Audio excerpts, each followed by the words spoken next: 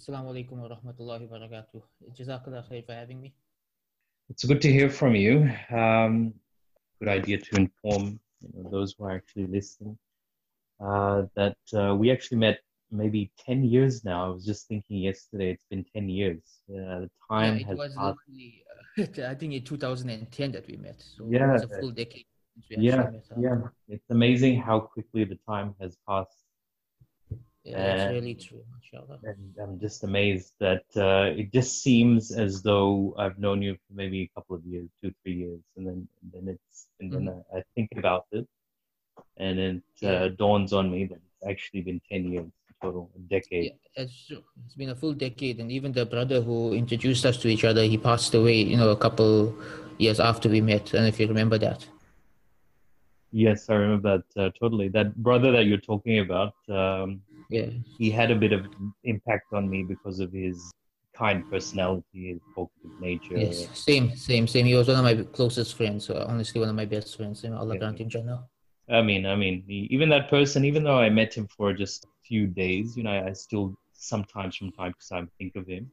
Some of the observations that he made during our trip and some of the small things that he used to say during those few days that I spent with him. Yes. So, even based on that, even our meeting is something that I think about from time to time whenever I see you post online or write something. It just brings me Mhm. memories about this particular brother, and eventually it brings me to the idea that all of us are eventually going to go away, and we don't know when our time actually is. Yeah, Um, that's true. even this situation that people are talking about on the social media with the Kobe Bryant, the basketball player. That's a message which seems to be coming up quite often. That we don't really know when the end time is going to be. So, in any case, speaking on such themes, the point is that we don't know when we're going to go away.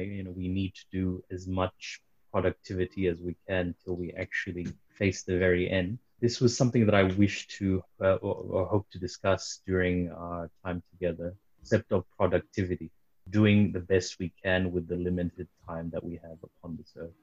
And alhamdulillah, mashallah, tabarakallah, you've written a number of books. For a person to write a single book is a monumental task. And I say that from experience. To write at least 10 of them, that's a different thing altogether. As far as I'm aware, you've got at least, you probably have at least 10. Yeah, I have around a dozen books. The thing is, there are some repeat titles in there as well because some of my books have been published under different names by different publishers. So it looks like I have 15 or 16 books, but it's really about 11 or 12. Okay, 11 or 12 is still pretty good. Yeah, alhamdulillah. Writing is something that I just absolutely love. I believe Allah has given me the soul of a writer. If I don't write, my soul feels agitated. It feels like I wasted my day. It's just like something that's intrinsically part of who I am from the time I'm a child. I don't think I ever had a point in my life where I didn't think I was going to be a writer. I think that has something to do with this personality of introversion as well. There Mhm. are people who generally find more, I guess you could say, attraction to the written word than perhaps even socializing with people. Would you say that's the case with you? Yeah, that's true because I work from home in a home office and I'm often just locked away in here with a cup of coffee, typing away on my computer for 3, 4 hours at a time, full of joy and happiness. I mean, I'm not even missing society. I don't think I'd be able to do that if I wasn't an introvert. It's just Allah has given different people different personalities, and what I found is introverts are more suited to writing, while extroverts are more suited to social dawah. To going out there and doing street dawah and things like that. Everyone's got their area where they specialize in based on the personality that Allah has blessed them with. In fact, one of the books I'm currently writing is called The Introverted Muslim. It's about this entire topic. A lot of people have asked Wow. me to write about it. Inshallah, hopefully this year I'll finally get done with it. It does sound interesting. It does sound like an interesting topic. Yeah, I actually got inspiration from that from Susan Cain's book on quiet, the power of introverts, Oh, and that book really, really had an impact on me. And like no one's ever written about this from an Islamic perspective. But when you look at our history, if you look at the lives of Abu Bakr or Uthman bin Affan or Imam An-Nawawi, you do see these qualities in their life, and it actually contributed to their piety and their success. So it's something I'm going into and doing research on at the moment. I found this in one of the books on tasawwuf, that it's easier for an introvert, to do tazkiyatun nafs and muhasaba and dhikr and these kind of good deeds, because it's easier for us to be alone, to not be socializing. And you see this in like some of the Sahaba. Their personalities were such that they could sit and recite Quran for hours on end, and they would not speak unless there's some benefit in them speaking. And they had this spirituality about them, which came from them spending a lot of time alone. And even like if some of the Sahaba, even if you look at their lives before becoming Muslim, they still had that spirituality in them, in that they spend a lot of time alone, and they spend a lot of time avoiding sin even before these things were made sins. Like for example, look at the issue of alcohol. I've noticed things like alcohol and drugs, these sins tend to be more enticing for extroverts. Like someone goes to the nightclubs, they go to a party, they go to some place like this, and they get influenced, or they get seduced into trying these things out. While someone who's introverted is less likely to be in a situation where they're influenced to try these things out, because they have an aversion to parties and nightclubs and stuff in the first place. And so when you look at the Sahaba and you look at people like Abu Bakr and Osman, they never drank alcohol their entire lives, even before Islam. Why? Well, when you look at their personality type, they were of that personality type that they wouldn't go near these kind of social circles where alcohol drinking was common, because they preferred to be alone. They preferred to be contemplating. They preferred to be, doing something beneficial, even before Islam. So again, this is not something concrete yet. It's some research I'm doing. I know it may be a bit of unorthodox research, and I don't think anyone's actually categorized people of the past into introverts and extroverts, and those people who think the word introvert's a bad thing may be angry with me for doing such a categorization. But I think as a psychology research is actually a really interesting topic to dive into. So yeah, one of the reasons I haven't finished the book is I'm still doing research on that topic. I'm sure when the book is complete, it will probably open a few mental doorways in terms of understanding. I'm sort of intrigued by something that you said much earlier, and that was, working at home. With a lot of people, if they were to work at home, they would get easily distracted. Social media, Netflix, Exactly. all of that. Exactly. How is it possible to stay motivated whilst you're working alone? You haven't got a boss over your shoulder. You've completed your work. To be completely frank with you about this, one of my teachers who also works from home, one of my mentors, he always tells people, don't work from home. He says, I can do it, you can't do it. And I believe he's right. It takes a very unique personality type to be able to work from home. It's not the norm. Like when I've done a personality test, I normally score like 90% for self-discipline and for introversion. And I think those two qualities combined makes it naturally easy for me to work from home. But someone who isn't that naturally introverted or self-disciplined may either get bored working from home, get distracted working from home, get unorganized, get lose motivation. They may actually have to train themselves to do it. Like I love this. I've been working from home for over a decade now, since 2010. I wouldn't do anything else. I love working from home. I love waking up in the morning, heading downstairs, making a cup of coffee and working from my home office. I don't see myself living any other way. I can't stand the idea of going back to an office, having someone watching over my shoulders or anything like that. I love my life as it is. And I make shukr for this every day. But I know a lot of people who tried this for 1 year or for 6 months or for 2 years and gave it up and went back to the office and said, it's not for me. Because their personality type is different. A lot of times we don't realize this. It's not just about training, but different personality types are suited to different jobs. So, for someone who wants to work from home, the first thing would be like, is it really suitable to your personality type? Because if you have the personality type that you need someone watching over your shoulders, then you're not going to manage working from home. If you have the personality type that you need to socialize throughout the day, you're not going to manage working from home. So I think that's the number one thing is personality type. However, having said that, it is possible for someone who is determined to do it to train themselves in this. It is possible to train yourself in productivity, to train yourself in self-discipline, to train yourself to do things that don't come naturally to you. Like in my case, I'm an introvert, and when I was a child, I was extremely shy. The idea that I would one day be a public speaker, a teacher, someone going from podcast to podcast, or making videos on YouTube, Nobody would have expected that from me. I wouldn't have expected that from myself. It does not come naturally to me. But I overcame that and forced myself to learn this. And so if I, as an introvert, can force myself to become a public speaker, an extrovert can also force themselves to become someone who works from home, meaning it is possible to train yourself to do something that doesn't come to you naturally if it's important to you. So that's the other way to go about it. It's much harder, but it is possible. As well as having discipline, I would imagine when working at home, you also need competent time management skills. Yeah, so like the first few years of working from home were like that. I think it took 3 or 4 years to completely adjust and for, family to know what times are suitable to interrupt and what times are not suitable to interrupt. So for example, they know around Salah time for Zuhr or Asr, I will take a break from work and go to the masjid. So they know that's the time to tell me to buy this or buy that, or, because I am going out to the house anyway. But they know when it's my writing time or podcasting time, or I'm in the middle of an interview, or, I'm in the middle of something, especially if my door is closed. So I've got this thing, the door is closed, don't disturb me. The door is open, you can disturb me. That's basically become the rule without really setting it in stone. So yeah, it took years to adjust to that. In the beginning, it wasn't easy. When I first started working from home, it was at a time when nobody used to do this. We're talking about 2010. The idea of having a home-based online job was practically unheard of in my community. I was the only person I knew in my community doing this. And people told me it won't last. It's not natural. A man can't spend that much time at home.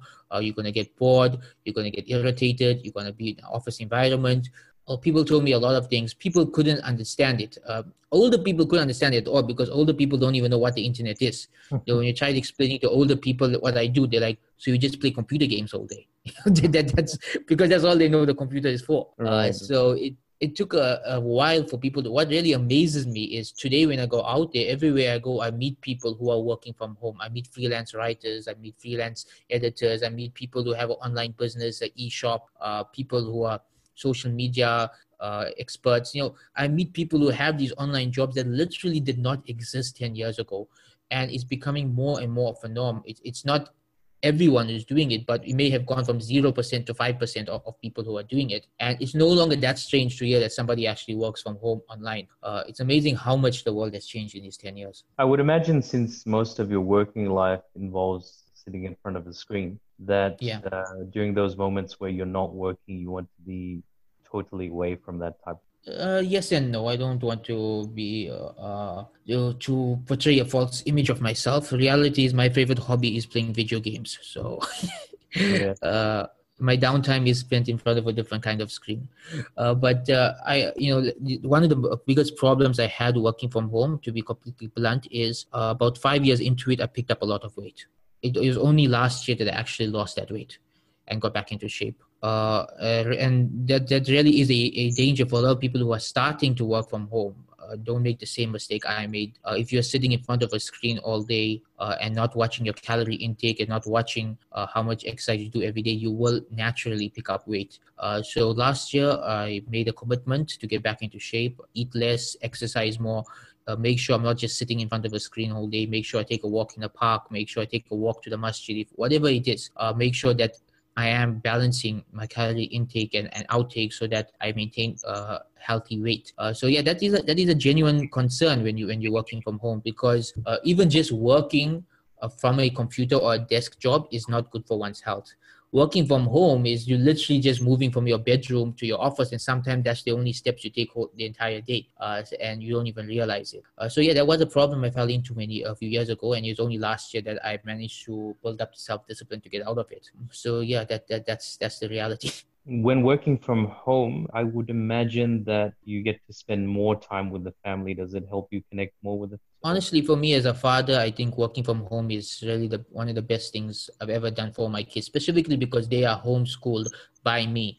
So I have like a really, really strong bond and close relationship with my children, the kind that makes it all worth it. And I myself grew up without a father because my father was murdered when I was 8 years old. So I guess that just made me compensate for that by spending extra time with my children. Alhamdulillah, that For me, the best thing about working from home is that I'm there with my kids all the time. I'm homeschooling them. I'm teaching them the Islamic studies. I'm spending time with them in the evenings. I'm having lunch with them. I'm having dinner with them. I'm not an absent father at all. In fact, I'm like completely involved in their lives. And alhamdulillah, another benefit of that is if I need to visit my mom or my grandparents, I can take a break from work and visit them because my hours are flexible. So it's alhamdulillah, there's a lot of benefits to it.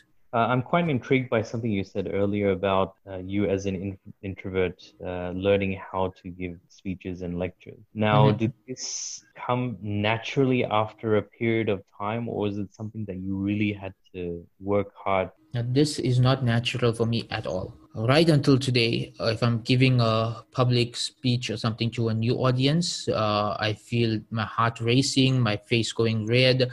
I get anxiety. I start thinking all negative thoughts. It's not natural for me at all. What gets me through it is really thinking about Allah subhanahu wa ta'ala, putting my tawakkul in Allah. And so when I have to do something like that, I tell myself three things. Number one, I'm doing it for Allah. Number two, it's my responsibility. Allah has given me this because Allah wants me to do it, and it's now my responsibility to do it. And number three, Allah would not put me in this situation if I'm not capable of doing a good job. And so I read my du'as and put my tawakkul in Allah, and I go out there.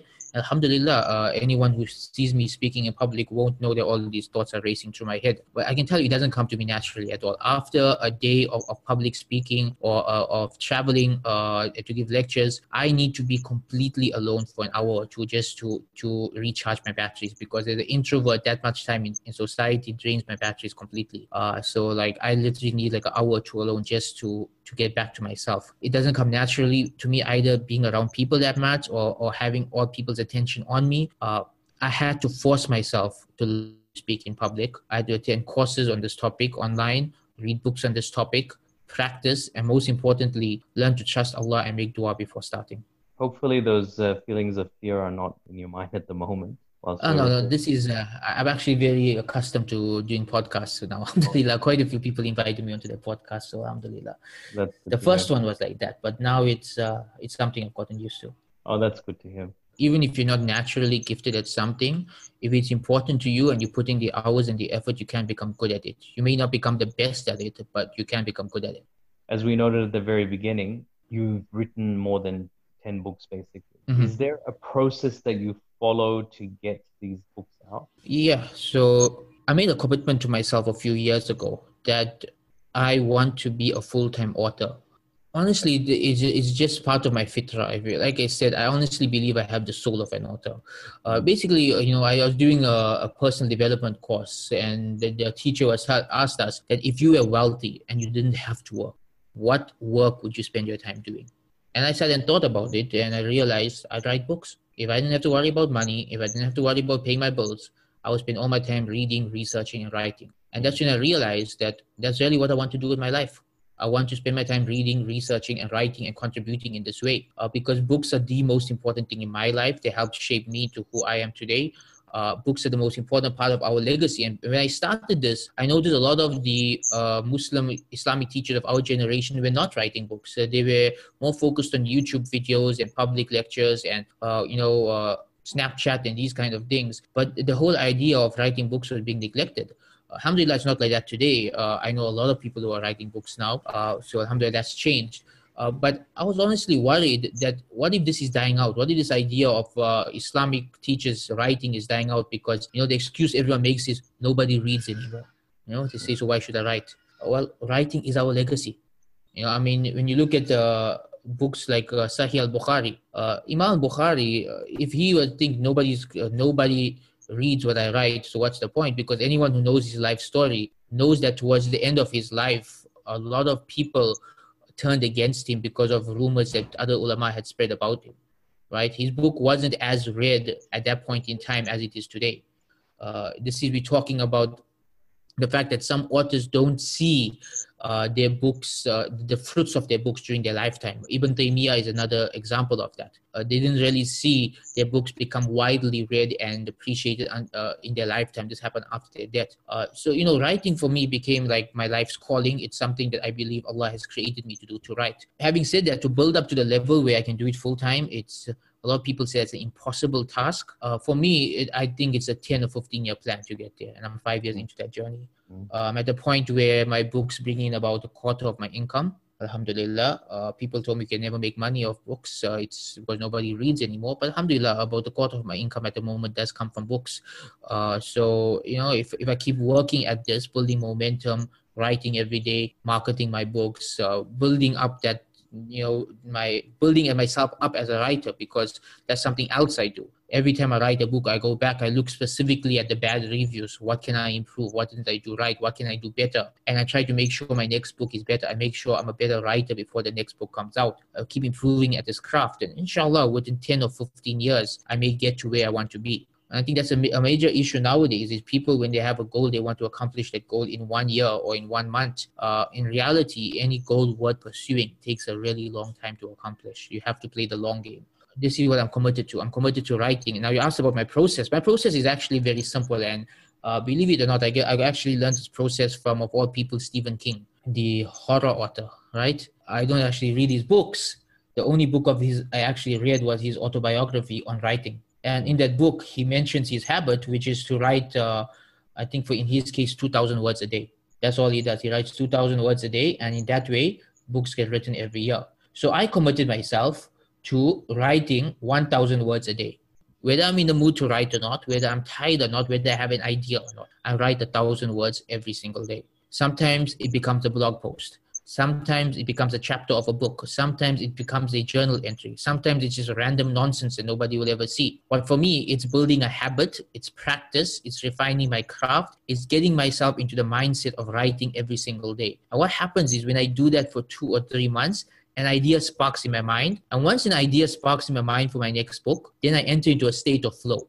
Then that's the only thing I can think about for the next few months until the book is written. And that's really when the book gets written. That's when I up it from 1,000 words a day to 2,000 or 3,000 words a day, because that's when I enter the state of flow where it's like it just completely consumes my thoughts, and that book just becomes everything I think about, and I can sit for hours writing it. So, just to commit to writing 1,000 words a day, that has been the most important thing in helping me become an author who has a book out every year. It's really helped me, even when sometimes weeks go by without me writing anything beneficial.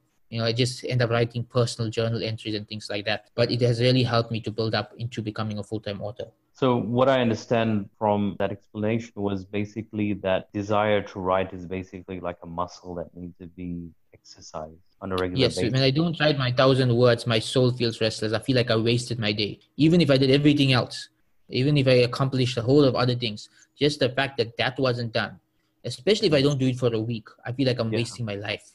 I actually feel like I'm wasting my life. Okay. Is there any method that you use to actually choose the topics that you write about? Are they just topics that you're highly passionate about and then you write about them, or is there some other method? I really don't have a method. It's a matter of idea just popping into my head. It's like when a topic comes, I just know it in my soul that this is what I need to write about. This is it. This is the next one. So what I do is I actually work on multiple first drafts at the same time. I have at least 10 or 20 unpublished first drafts on my computer. But when I don't enter that state of flow, I feel like, okay, I'm not ready to commit to this topic yet. Maybe one day in the future.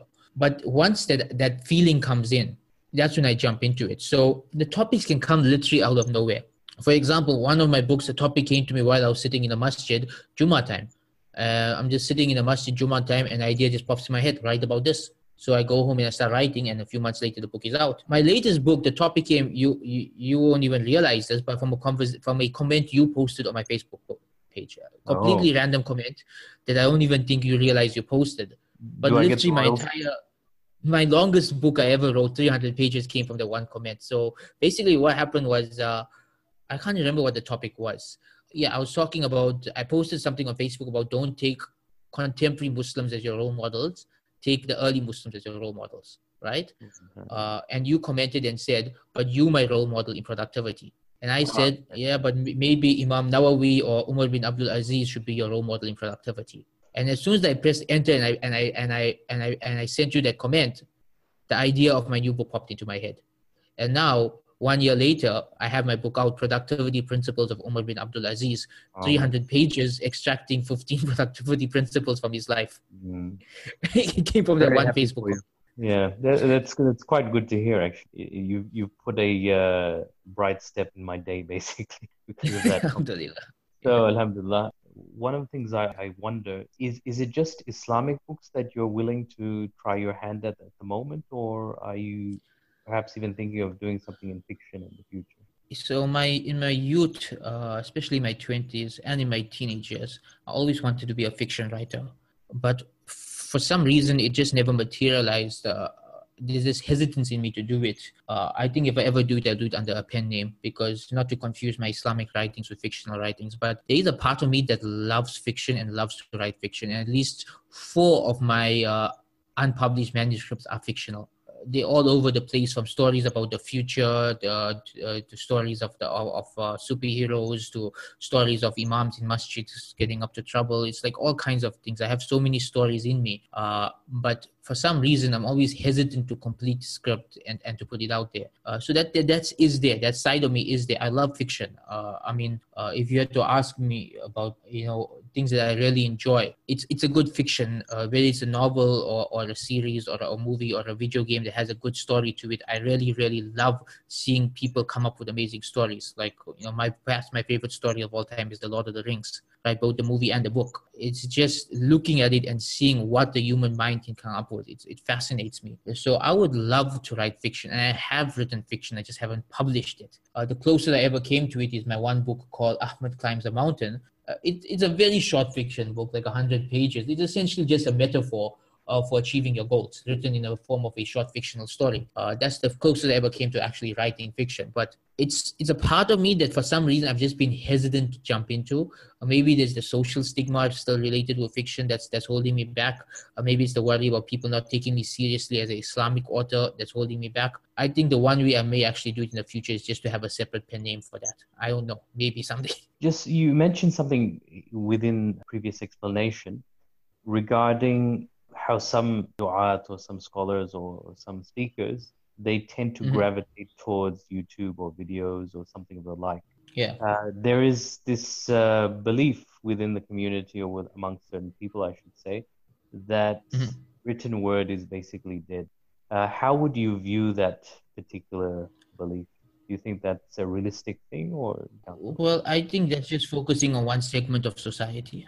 YouTube and these kind of media, social media, they're good for things like a bump in spirituality or instant motivation or, a summary of a topic. But if you really want to dive deep into something, to learn something properly, to be transformed by something, the only thing that can really do that is a good book, an intensive, long course, one-on-one, in person with a teacher. A YouTube video can't do that. A social media post can't do that. And so, yeah, when people are looking for that spiritual boost, they're looking for that bump in iman, when people are looking for, a spiritual high, then yes, they're going to go to a Facebook post, they're going to go to a YouTube video, and all that's good, all that has its place, all that is important. But at the end of the day, there's also people in our society looking for something deeper. People looking to dive deeper into a topic, to learn more about a topic.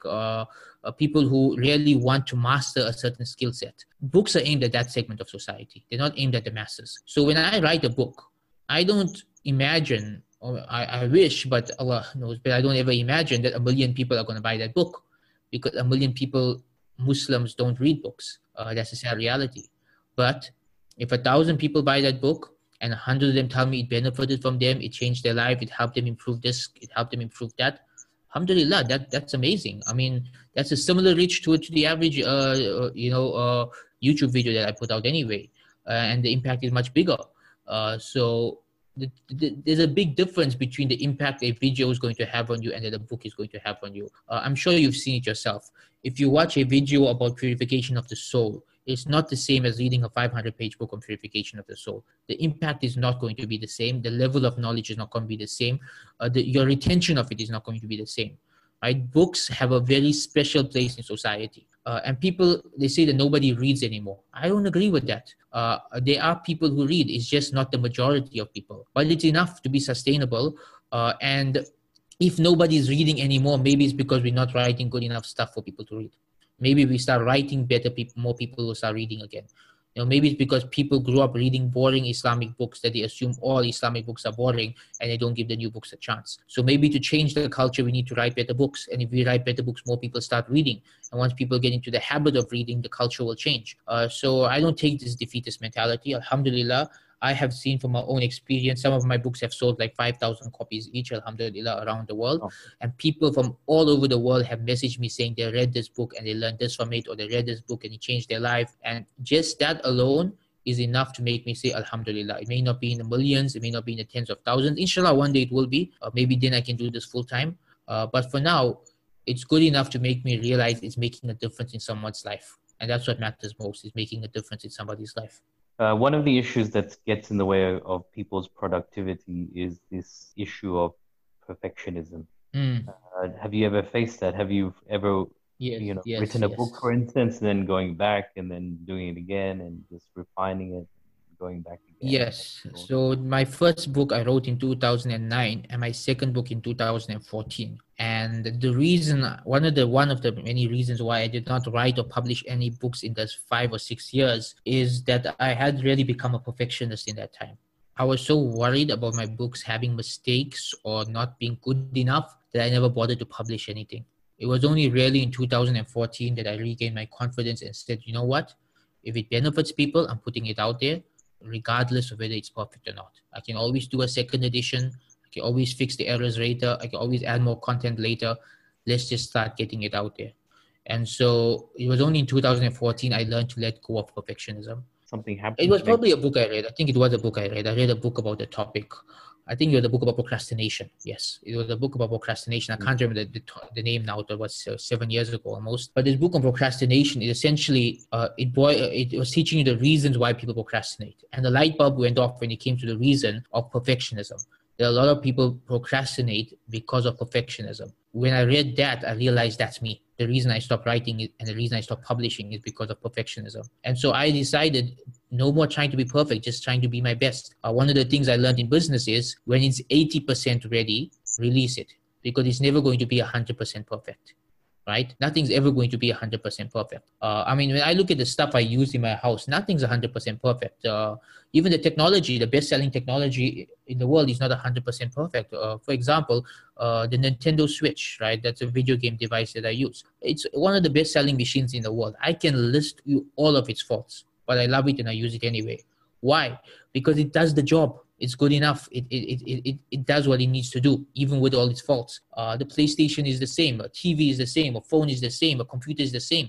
Nothing's perfect. If you have a computer, I'm guaranteed there's some bugs on your computer. There's something that freezes. There's something that doesn't work properly. There's something that's too slow. There's a certain program that doesn't work on it at all. But you still buy it and you still use it, right? So what I realized is that nothing is perfect because we're not perfect. The whole point of the Quran being a miracle because it's perfect is because no human can write a perfect book. That's really the point that struck me the most. Why would it be a miracle that the Quran is perfect if we could write perfectly? And so I learned to let that go at that point. And alhamdulillah, right till today, when I publish a book, I know in my heart there is going to be mistakes. Even though like my latest book, I proofread it 3 times. I hired the editor, paid them over $1,000. They edited the entire book, proofread it 3 times. I put it through multiple AI systems to check it for faults. And then I published it. But in my heart, I know someone somewhere is going to find some mistakes in the book. And that's fine. That's fine because I did my best. Let's say there's someone out there, he wants to start something or she wants to start something that has some benefit. They don't know where to start, what to do. What would you recommend? What would you suggest? If you have something out there that you feel is beneficial to the Ummah, so my first advice to you is to do your research. Right? Do your research. Make sure there's actually a need for it, a market for it. It's something that people actually will use. Because a lot of times we have this idea that if I do this, it'll benefit people, and nobody shows up because you're the only one who thought it's beneficial. Right? So doing market research comes first. Is there actually people who want this?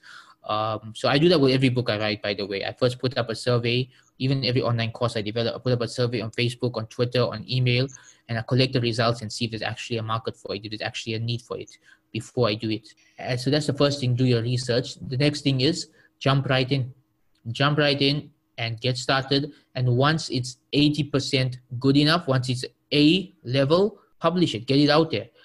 learn from the feedback, because the first thing you do is never going to be good enough, right? No matter how good it is, it's never going to be good enough. There's going to be faults, there's going to be mistakes, there's going to be things that can be improved. You really have to be open to the idea of improving, which is again something I struggled with when I first started writing.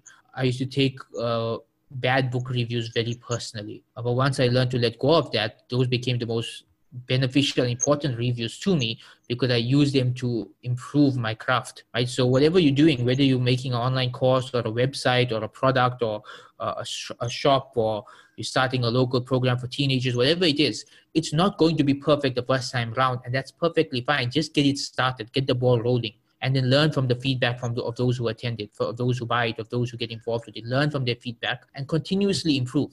And you will spend the rest of your life improving. And the more you improve, the more people that will come. And you will eventually, over time, reach a point where it becomes sustainable. But really, number one, do your research. Number two, get started. Number three, don't expect to be perfect, especially not the first time. If you do this, then inshallah, you're going to go places. And also, I have to add one more point is you have to have a thick skin.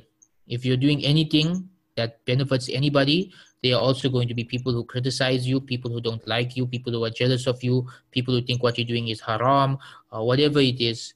You really have to grow a thick skin to deal with those kind of people, because I have met dozens of people in my life who started beneficial projects, and as soon as the criticism came, they gave up. And you don't want to do that, because criticism, it's just part of the job. It's just part of life. People are going to criticize you as long as you're doing something different or something new. So basically, as we wrap up, what final piece of advice could you give some of the listeners? How do they even develop a thick skin? One of the best advices I have ever learned from other authors is that you can't be a good author unless you read a lot. I myself read between 50 to 70 books a year, and my teachers read between 100 to 200 books a year. So this is what you've got to aim for, because when you are reading that much, you begin to realize what is good writing, what is bad writing, what's a good way of writing a sentence, what's a bad way of writing a sentence, what sells well, what doesn't sell well, what captivates the audience, what does not. And this really helps you to develop your own craft and to improve as a writer yourself. One of my teachers, who's a Islamic studies graduate, when you asked him about what's the best book to read to become a better author, I was surprised when he said The Lord of the Rings. I think everybody who asked me was surprised when he said that, but it actually makes sense, because that's the book that got me into writing. That's the book I tell my kids to read so they can improve at English in school, because it really is a masterpiece of English literature. It covers everything from metaphors to alliterations to prose to poetry to descriptive writing. It's everything in one. It really is a masterpiece of writing. So find these kind of writings that have sold well, that have captivated people, and just see what have they done. What are they doing? How are they wording themselves? What are they saying? This approach will inshallah make you naturally a better author, because you become a combination of all the authors that you read. And so inshallah that will really, really help you to become better at writing. So with that, we'll probably conclude. It's already 2 a.m. where I am. I imagine It's 5 p.m. over there. Thank you for your time, Sheikh Ismail. I should give you a plug. Where could someone buy your books? Okay, so all my books are available on Amazon. So whatever is the nearest Amazon to you, you can type my name in there. All my books do pop up. But if you want to buy it in PDF format, which I prefer, you can buy directly from my website, which is books.islamicselfhelp.com. Right, books.islamicselfhelp.com. My latest book, Productivity Principles of Umar II, it's over there. I also have a bundle there of all my earlier books, 10 books for $30, right, in PDF format. So if somebody wants a starting point for reading my books, they can pick up the bundle. For $30, you get 10 ebooks. So that's books.islamicselfhelp.com. That's where you'll find all of my books, inshallah. Jazakumullah khair. Thank you for your time. Thank you for having me, and jazakallah for everything. Assalamu alaikum. Welcome to another episode of the Kalam Cast podcast. Our guest for today's episode is Sheikh Ismail Kamdar. Sheikh Ismail is a graduate of a traditional alim program and also holds a bachelor's degree in Islamic studies. He has studied Islam in both traditional and modern settings and has been a student of Islamic studies for almost 2 decades. He began studying Islam full-time at the age of 13, began preaching at the age of 16, and wrote his first book at the age of 23. He has written over a dozen books and has taught multiple courses and seminars around the world. He currently works from home, freelancing for various organizations and companies, and he also homeschools his children whilst writing books. Here is the interview that I recorded with him earlier.